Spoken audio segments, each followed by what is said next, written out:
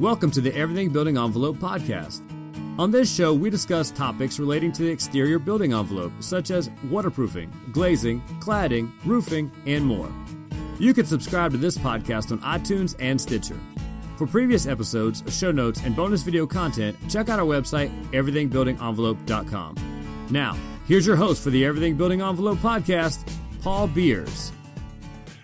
Welcome, everyone, to our Everything Building Envelope podcast. This is Paul Beers, CEO and Managing Member for GCI Consultants, and I'll be your host today. I'm really excited to have as our guest Chip Merlin, the founder and president of Merlin Law Group. Welcome, Chip. Hey, Paul. It's great to be here with you. Yeah, we've got an interesting topic today, which is all about representation and advocacy of insurance policyholders in disputes with their insurance companies. So before we start, I just have one little bit of GCI business I want to tell everybody about. We are actually looking for, probably be a surprise to everybody, that we're looking for to hire new employees. And the position that we have open that we would love to have applicants for is a senior expert consultant who works with our clients to analyze claims related to building envelope and fenestration systems, including identification and assessment of storm damage or construction defects. So it's an opportunity to join our firm, GCI Consultants. Been in business for over 35 years. We're an established and growing entrepreneurial organization. It's a key senior position, reporting directly to senior leadership, and it gives the right applicant an opportunity to deliver significant value for GCI's clients and have a direct impact on the continued growth and expansion of the company. So anybody out there has an interest, please reach out, and we'd love to hear from you. So with that being said, Chip, let's get into it. This weekend, I read your book. You're kind enough to give it to me when I saw you last month, and I really appreciate that. And I have to tell you, I really enjoyed it. Well, hey, I appreciate it. I hope it didn't put you to sleep so many times over the weekend while you're going through it. Not as if reading about insurance and insurance problems are the most exciting thing in the world to read about. I have to say, it was very readable. I mean, I really did enjoy it because everything that you talked about, you told it with a story, and it was, kind of real life kind of things and super interesting. So maybe it sounds dull, but it wasn't. I really liked it. Hey, I appreciate that. We spent a lot of time working to try to, fit some stories into it. And certainly I can't, talk about all stories because of certain, client, privileges and things, that go along with that. But for those that would allow, me to go through and have a discussion, with them, it's, really important. I think that some of my experiences I thought, came across and I thought would be helpful. So I'm glad you said that, Paul. I really liked it, but I forgot to say the name of the book. So the book is called Pay Up: Preventing a Disaster with Your Own Insurance Company. And of course, written by our guest, Chip Merlin. Really liked it. Do you want to maybe tell us a little more about the kind of what you had going on in the book? Well, sure. I'd be curious from your perspective what you think. Well, I really, it resonates with me because I've seen some of this stuff myself with the way, things that go on with insurance companies, and from with my experience on the expert side, I see how they use the same firms over and over again on their side, sometimes owned by insurance industry interests. I don't think that they fairly assess things, and so you had some stories along those lines, and you even had stories of, to balance it out a little bit, you even had an interesting story about fraud on the behalf of, fraud against insurance companies, where you had a client that you said no thank you to. So you've seen and heard a lot more than I have, and I thought it was really, really interesting, and I'm not just saying that, I really did. Well, I appreciate bringing that, and that's a great topic. If I had to point, if somebody wanted to even learn even more about the particular issues with respect to the pressure that insurance companies will demand, and when I say insurance, I don't mean all insurance companies, because all of them are not that way, but in some claims departments of many insurance companies, there is a great deal of pressure that's placed upon the vendors of those insurance companies regarding, forensic engineering. to find almost ways, and there seems to be working with the claims departments to tailor their opinions exactly with the policy and come up with, answers and opinions that inevitably seem to favor payments for less or just no payments. I mean, so much so that we've heard stories, especially after Superstorm Sandy, where the account representatives of some of the engineering firms were changing the reports of engineers without their permission, to satisfy the demands of their insurance company clients. And so, today we've got the American Policyholders Association and its association, and Doug Quinn is its executive director, heading up, solely, the issue of, and this is crazy, to think about it, but insurance company fraud against, insurance company customers. And in the claims, part of it, this is where it comes up quite a bit. And again, I don't mean to disparage everybody who's an engineer that works for insurance companies. I don't think that's the way it is. But for many, there is a great deal of pressure to perform, or you get what I write in the book, deselected. All of a sudden, you're no longer on the list. And it's not just with respect to, engineers with licenses. It also goes on the pressure with respect to estimators and how much they'll put down. It goes on for independent adjusters and what they're willing to do. And it goes even for the insurance company appraisers. And, this behind the scenes, network is something that I do warn about in the book and what you can do to combat it. So it's, unfortunately, at least in my opinion, I think it's a growing, issue in the insurance claim world, and one that I'm sad to say is something we have to confront, quite often. Yeah, so the blacklist thing really hits home with me, because I get asked in depositions, if I'm representing, on behalf of a property holder, do you work for insurance companies? And for me, the answer is yes, because I do a lot of construction defect work. And that's a different group of insurance companies, or at least different folks. And I have that, so that is true. But if the question is, do you work directly for any property insurance firms? The answer is no. And why? Because quite frankly, I'm blacklisted. I mean, they don't want to hear what I have to say. So, that's interesting. I mean, I didn't put this in the book, but there was a company that when I left doing insurance defense work, and I'd switched over, and I'd called after several years an engineer that I wanted to use for a particular matter. And he said to me, Chip, love you to death, would love to work with you. I know you're out there working and really doing a great job for policyholders, but my company just is not going to allow me to go do work for you, or we could possibly get blacklisted. And then he said, at least honest work. And what I mean by that, if I were to go to work with you, I would have to slant the opinion so bad to hurt your claim and then prove it to them, and it's like, really? Is it that bad? But, I get it. And this would have been back in the 1980s.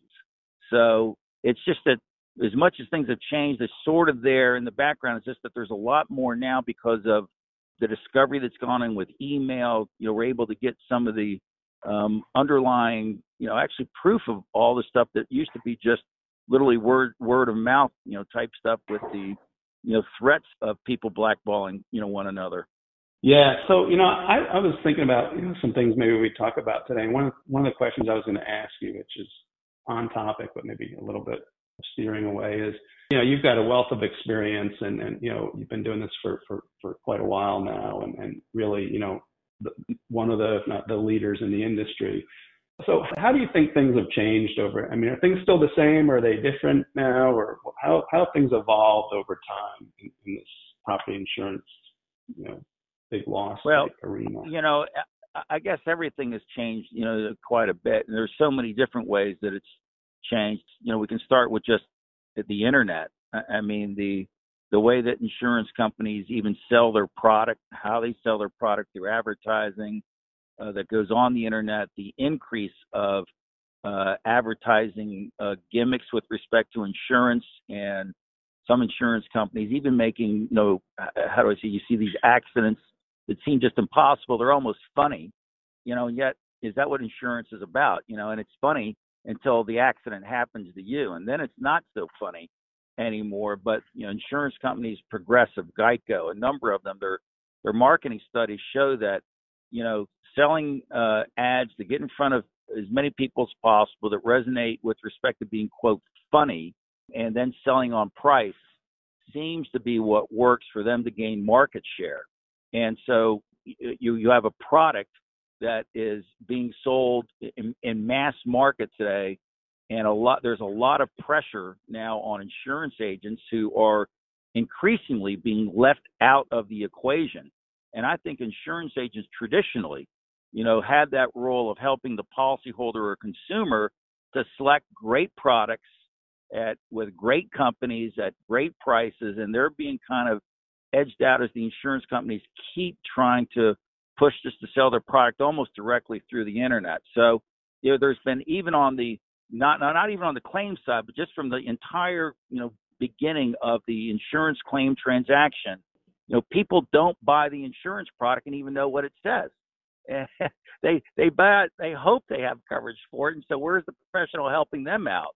And there's just no way that an insurance policyholder, especially a commercial insurance policyholder, can get anywhere close to being able to figure out all the risks, the types of coverage that they would have, the endorsements that they might need for their particular business or situation in life. And so, we have a product that people, unlike your apples and oranges that you might pick out at a grocery store, you can't even look at the insurance policy that you buy. And, so it's changed that way. And then in the claims handling, I think there's a lot of differences. I think people want to get paid promptly. They're able to find out if they're getting paid properly or not a lot more easier today because of the internet. And they can compare what's going on with others that are out there. And it's unfortunate, though, that the insurance companies themselves at the claims level now can more closely manage and have actually computers, manage the authority of the field adjusters, so that they force the field adjusters to, through the use of computers and the internet, to really hammer down and not pay what a reasonable amount might be. And by that I mean a reasonable amount, depending on who you hire, could be it could be $100, it could be $150 for any particular thing. It doesn't mean it's exactly $104.75, but something reasonable in there, depending upon the quality of the contractor and how it's going to be done. It used to be taken care of, and the field adjuster would have authority to take care of those types of claims. But increasingly, that's just not happening, and I think that's one reason why there seems to be so many more complaints in the field of, especially property insurance law right now, as insurance companies increasingly try to gain control, and they do have the ability to do so via the internet, and there's more claims disputes, unfortunately.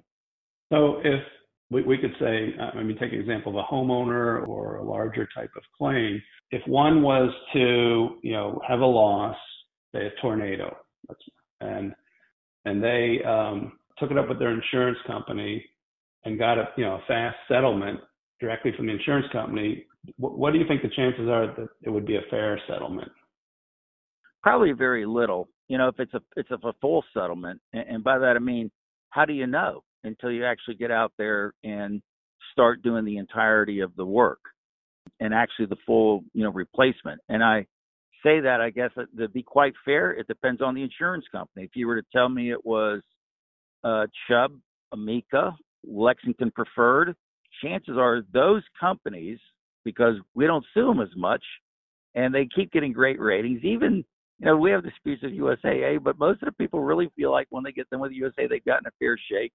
Those types of companies typically have a lot less problems at the claims paying side, and especially Chubb and Amica and Lexington Preferred, than other insurance companies that are more the mass market and are not going to undersell the pricing part so that they have to be cheap on claims.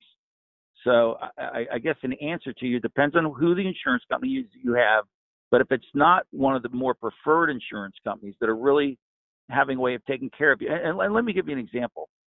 There is a client that we represented in Superstorm Sandy who subsequently had a water loss up in New Jersey, very affluent. And this water loss seeped into the closet, and these women had this, the client, the woman, the wife, had all these fur coats. And Chubb has a expert and fur coats. Come out and look at everything. And she knew exactly what she's looking at. She goes, no, we could send these out. Most people wouldn't say anything about it, and you probably wouldn't even tell, but this fabric will never be back the way it is. The type of water that went through the attic, blah, blah, blah, blah, although you can clean it, but in the long term, it will be different. An expert will know it's different. And so I'm going to declare these a total loss. And this was of about $170-something thousand worth of furs. And I don't know if every company would act that way. And so at the moment of truth, you have somebody who's out looking on behalf of the customer for the full payment and being completely honest with them. That might cost the insurance company more at claims time, than other insurance companies. Now, certainly that type of reputation gets around because even I talk about, God, what great claim service that was, versus other companies who are going to fight you nickel and dime. They don't have any experts. They're not about to have that type of expertise because with that expertise, they may pay more money. How often, Paul, do I give speeches and say, if you want to look at the insurance company adjuster of today for many companies, and even their claims expert, you think of the three monkeys. They don't want to see anything. They don't want to hear anything from the policyholder about what's going on. They certainly aren't going to tell you all the benefits and ways of looking at a loss that might increase the amount of claims. I know the insurance, attorneys, maybe the insurance claims department, the adjusters that are listening, to this podcast, or hate to hear that, and they're going to say that's not the way we do it. And good, if that's not the way you do it, that's the way it is. But you can't tell me that if you're in this business, you don't know of the pressure that's coming down from some claims management departments, that's exactly how they want to have many of their losses handled today. So my mother had a water loss. It was less than $10,000, and it had two different adjusters. Engineers came in to look at it before they denied it. It's like ridiculous. It wasn't Chubb. So I just want to follow up. I did at the Windstorm conference, I gave a speech with Bill Bracken and Steve Badger about how engineers are supposed to go about, peer reviewing to make certain that their expert opinions are accurate. I don't mean written for a client. I mean accurate. And there's a way to go about making certain that one adjuster's opinions aren't written up that are, and the proper peer review and how they're looked at.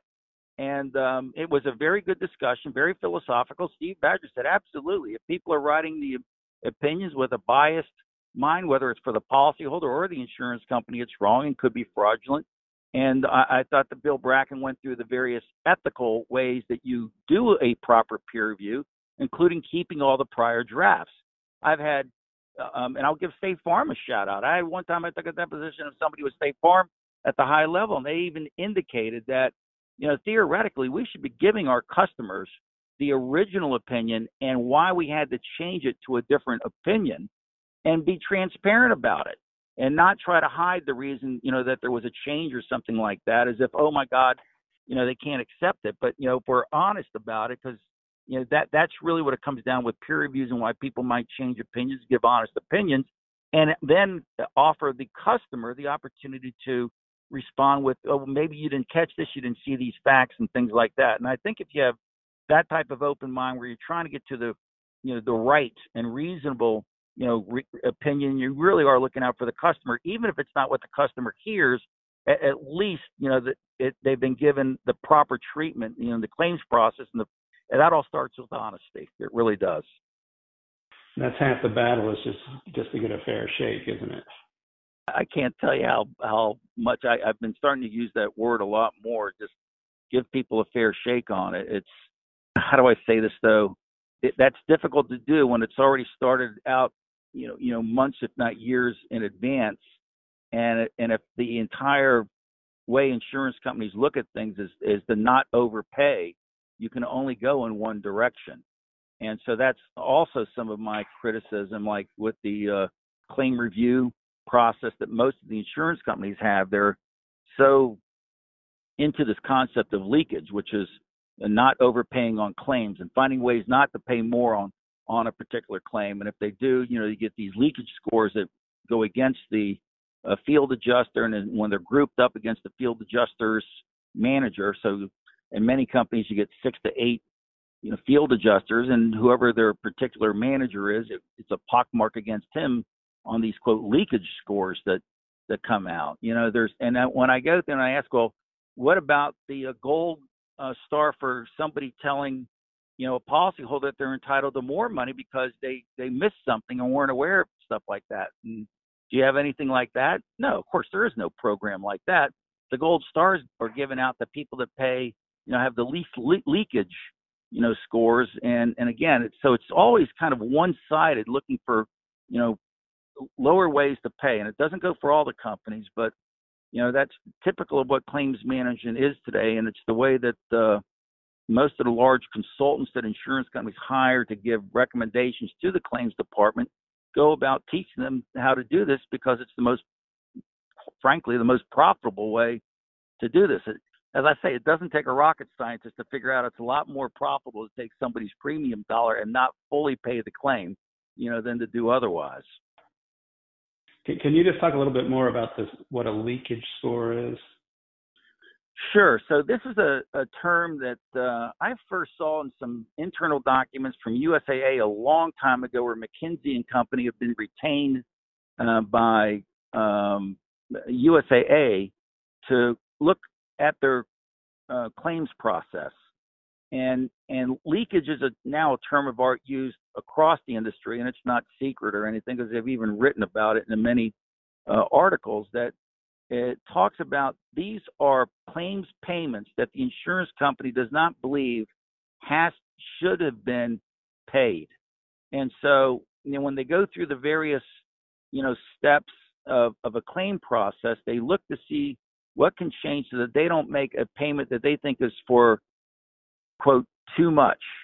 And so how do they, prevent that? Well, did somebody check the amount that they were paying, against an Xactimate estimate? Might be one example, versus a local roofing contractor's estimate. So you never accept a local roofing contractor's estimate, almost like no matter what, versus what's in the Xactimate line item.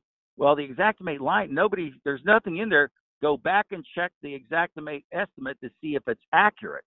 And after like hurricanes, tornadoes, and anything like that, Xactimate estimates are wildly and notoriously wrong, because they don't reflect the increased amount of demand until sometimes weeks and sometimes months later. And so it's always behind, the curve with respect to what the actual pricing is that goes on. And that's one way, just to show that people are getting underpaid and get very upset. It could be that as simple as, hey, this house over here, that is having certain materials and things like that should get paid for that.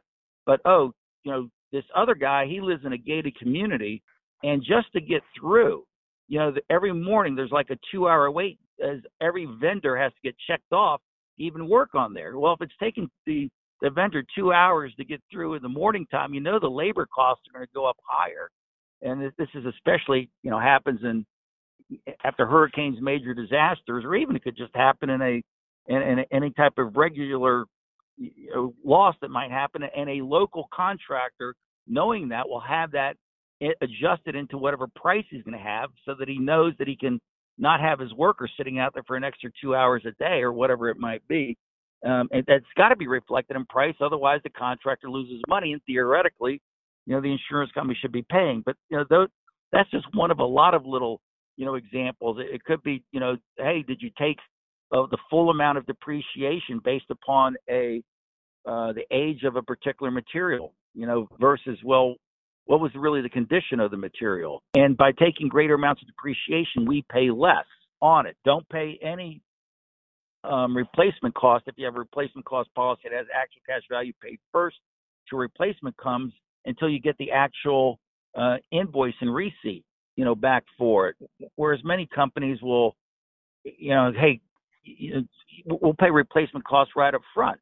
Amica and Chubb have a policy, Lexi Preferred. They pay replacement costs in the full amount right up front, to some policyholders. So there's a lot of different ways insurance companies and preventing what's known as, quote, leakage, in the claims vernacular, go about, and they literally have scorecards on each of these, various things, checking out on each claim how well an adjuster might have done.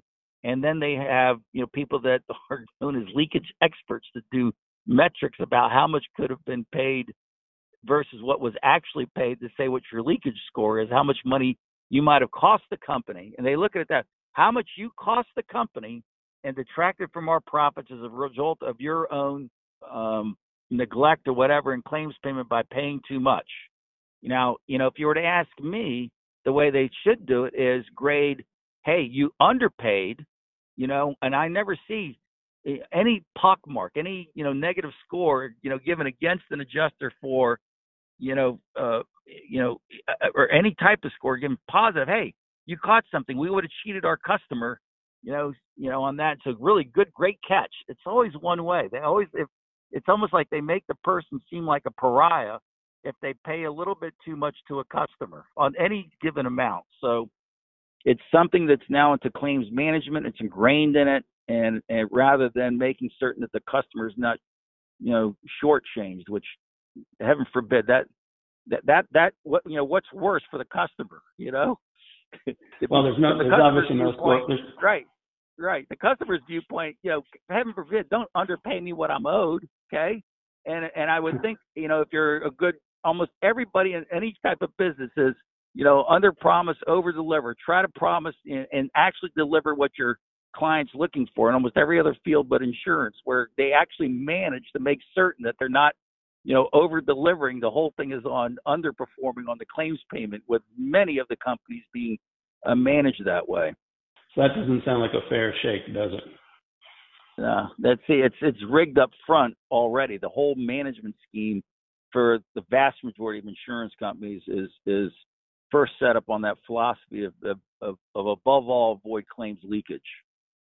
So let's say that somebody suffers a loss. You talked a little bit about the complexity of the insurance policies. I know I tried to read my homeowner. I live in South Florida. I tried to read my homeowner's policy, and bad idea. I couldn't.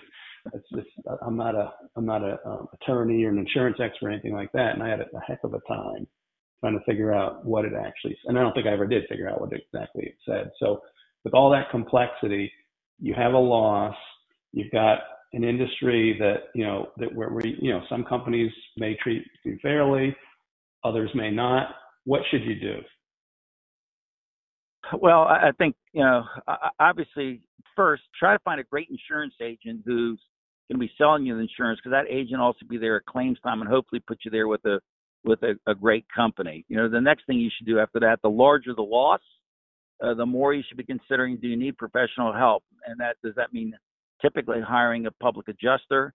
And sometimes you even have to go to an attorney. But I often recommend people hiring public insurance adjusters to help out. You want to make certain whoever that you're hiring to do the work, is knowledgeable, that while they don't supposed to adjust the claim process, they can understand what the insurance claim process is all about, and help by, being there, that they will talk with the insurance adjuster, explain the pricing, explain the methodology, if that's what the insurance adjuster is asking for. And as a matter of fact, what many people forget, that insurance adjuster is supposed to be doing a full investigation. If there's any doubt about, the bill and the amount that's being, paid for, and they should be asking the contractor, who is an expert in fixing things up, or if it might be a material person or a fur expert, like I gave an example on contents. And the insurance company should be doing this right away and promptly. If things aren't going right, and I mean, you're not really happy with the type of service you're getting, it doesn't feel right, I always tell people, and the larger the amount, especially if it starts to get, and it depends on who you are. If you have a home that's a $200,000 home and you have a $50,000 loss, that is really significant. Some people have a $50,000 deductible. If you have any questions at all, I typically suggest to contact a public adjuster or an attorney who's experienced, and you can check their credentials. And again, credentials mean a lot in this world. In this day of internet advertising, there's a lot of pretenders, that are out there versus contenders. And what do I mean by that? Anybody can claim to be an expert on the internet. And I often then go back and say, well, how do you determine really who's not? Well, look at their credentials, how long they've been doing this. What's the passion? What are their clients follow up. What do their past clients have to say about them? Are there somebody that respected in their industry that are really passionately involved in doing whatever they do? Would you go to you need a brain surgery? Would you just go pick out a brain surgeon based upon what brain surgeons might say on the internet? Or would you go look for the person that might be the leader in the field, the expert that has the credentials, others that want to learn the techniques of brain surgery from? And so I always tell people to go out and look for the best that you can hire at that time, and don't look back. I think, that type of money is usually very well spent, and often those individuals will give advice about what they need to do with respect to handling claim, and often say, you might not even need my services. This is all you need to do on it. Or, geez, you really do badly need my services. So, that's, I kind of lay that out in the book, and it's both for contractors, for attorneys, for public adjusters, who to look for, even your insurance agent.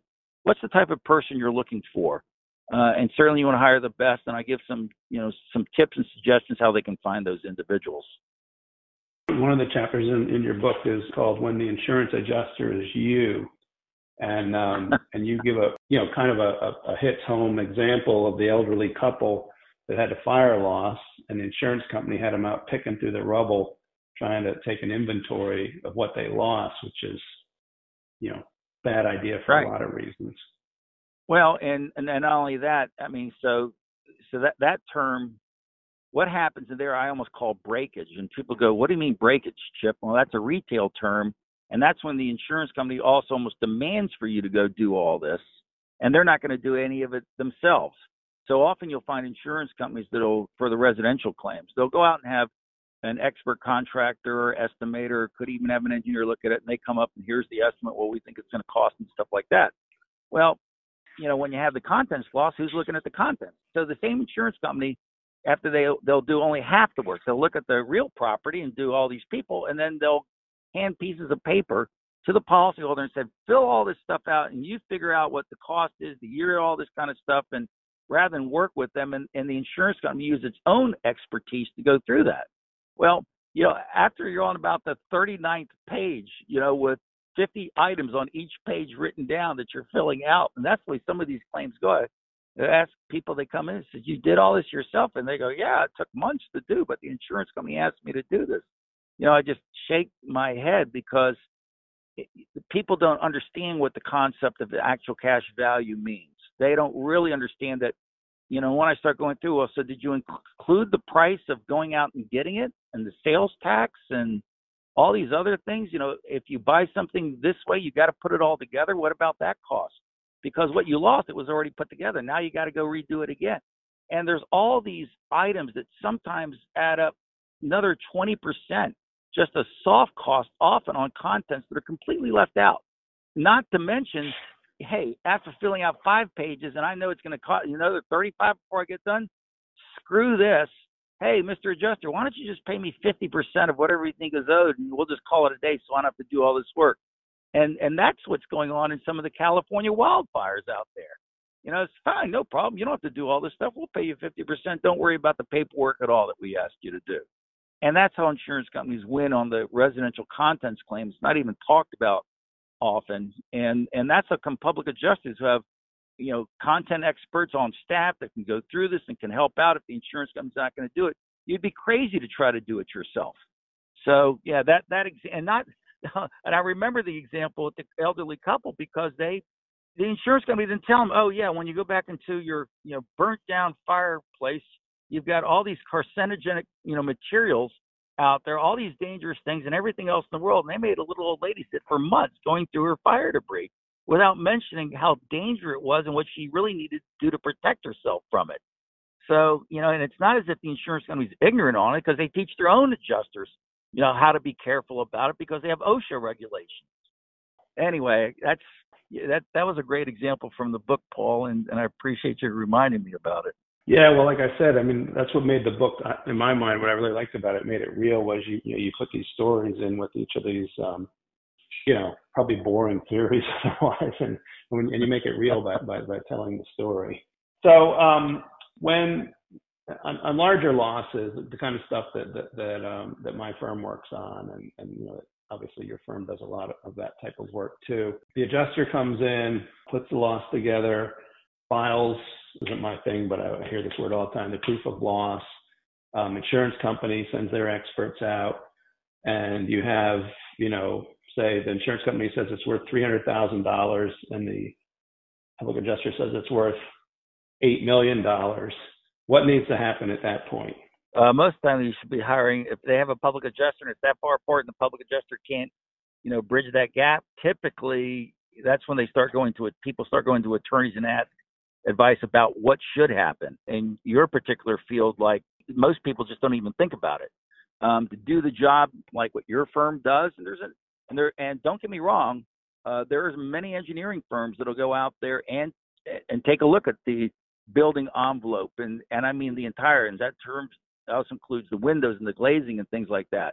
But to do a full and thorough investigation could cost hundreds of thousands of dollars, for the insurance company. And if they were to do it in such a way that not only are they going to spend hundreds of thousands of dollars, but also end up paying millions of dollars because now, holy cow, the customer really does have these damages that are out there. We just spent hundreds of thousands of dollars just to prove we've got to pay millions. Now, how many insurance companies do you think are lining up to go do that? Not too many, okay? And so what happens is you have huge, what I call chunks or portions of a claim that could and should have been brought as damage that for many policyholders never are brought.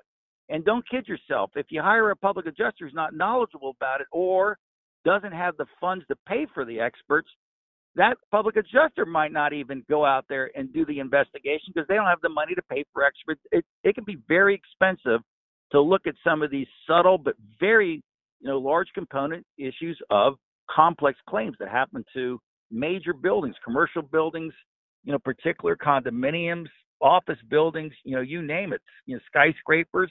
The impact that some major storms, or it could be the impact that smoke or heat might have on these buildings, really need sophisticated type of analysis in order to find the full amount of damage. And it's certainly not in the insurance company's best economic interest to send sophisticated engineers out there looking for the damage, because the more they find, the more they're going to have to pay. And as a result of that, we often find, claims that come walking to our door after we redo it, that it's not just a small increase, but sometimes you talk about the $8 million one. Sometimes public adjusters are taking a swag at it, thinking it's $8 million, and it maybe it's $4 million, but it also could be $24 million. And I've had some even very good public adjusters that have engineers go out there and do preliminary analysis, but not really dig in enough completely. And when given the full, like, don't spend more than $25,000. But if they were to spend $150,000 worth of engineering costs and spend the hours necessary to really look at it, wow, a loss that might be $2 or $3 million can end up being 12. And we've had that happen before, and it takes a while for that to soak into the insurance company's claims management. So you need, this will sound self-serving, but it's not. So you need people that know what they're doing. And I mean, you need people that are truly expert in their field. So you need people that are experts in the field and that really know what they're looking at. And if you've got an elevator problem, you obviously don't want me looking at it, the window expert. You want to get a guy who really knows what's going on with the elevators and, roofs. It's basically exterior contents, things like that, right? Hey, Paul, my experience is that the best experts get to learn more and more about less and less. And so that, somebody who might be a mechanical engineer, he might then start, he's really an expert just on elevators. And he becomes a really big expert on just elevators versus everything in mechanical engineering. Somebody might be an expert just on the building, envelope of just the roof system, some on just glass, and actually sometimes on special types of glass, and glazing and how to, go about, doing certain things. And so, and, at least in my field, I think trying to find those individuals, knowing who they are, hiring those types of people means everything to our client. And we always have to search the, qualifications, the CVs, and then, work with those individuals, because typically a lot of times they're very high demand, and as well as make certain that their reports are going to be up to the standards so there'll be even admissible at court. You can imagine that insurance companies, when experts are giving opinions that are going to be very costly to the insurance company, their clever insurance defense attorneys are going to look at every single line, check to make certain every T is crossed and every I is dotted,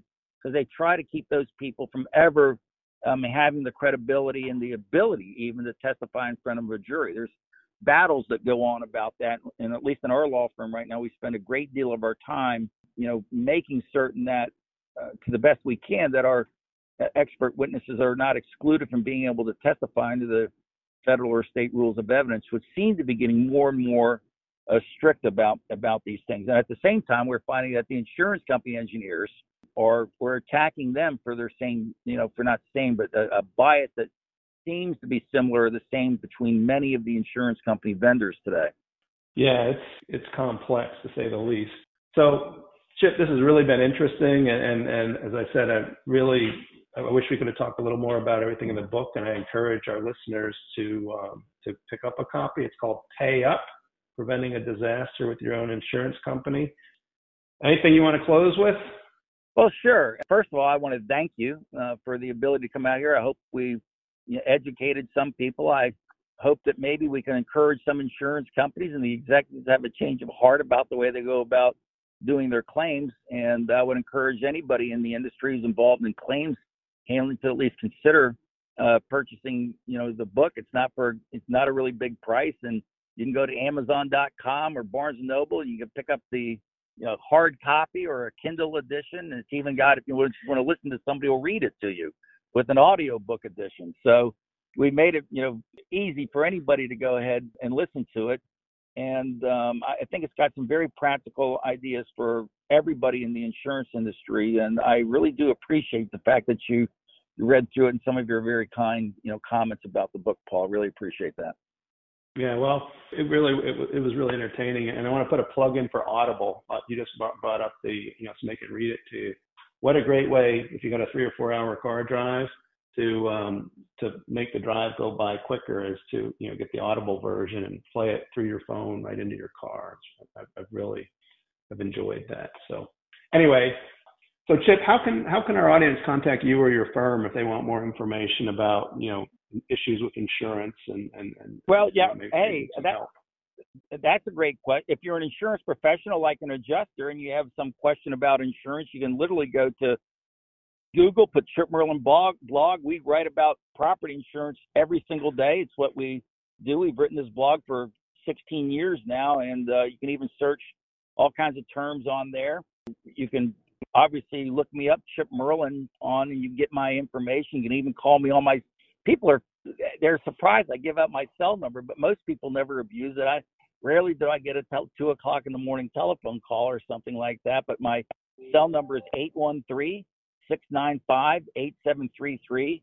We have about 60 attorneys in our law firm and offices all over the United States and in Puerto Rico, with attorneys actually there in those offices. These aren't just make-believe offices that people put there. No, we have actual attorneys that limit their practice to representation of policyholders with insurance claim disputes. And the main office in Tampa is 813-229-1000. But, on the internet, I would encourage people to look up our firm, the qualifications we've got. They can always look me up, and the easiest way for them is people text me or call me on my cell phone, again, at 813-695-8733. And if you want to call again, our main number, it's 813-229-1000. But again, we have offices from San Francisco out to Puerto Rico, from Phoenix and Los Angeles, all the way up to Red Bank, New Jersey, and up in Chicago down. Yeah, we just have offices all over with actual attorneys practicing and doing this for a living. So I appreciate, Paul, your opportunity for me to tell that to our audience. And if people ever have a need, give us a phone call. We're here to help and educate people. Super. And thanks again so much for coming on. Paul, thank you very much for having me as your guest today. You got it.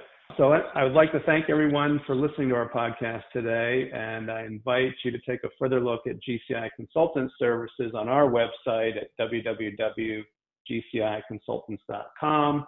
You can also reach us at 877-740-9990 for to discuss any of your building envelope needs. Thanks once again. I look forward to talking with you next time on our Everything Building Envelope podcast. So long. Thanks for joining us today. Please subscribe to this podcast on iTunes or Stitcher. For more information on the Everything Building Envelope, previous episodes, show notes, bonus video content, and much more, check out our website, everythingbuildingenvelope.com.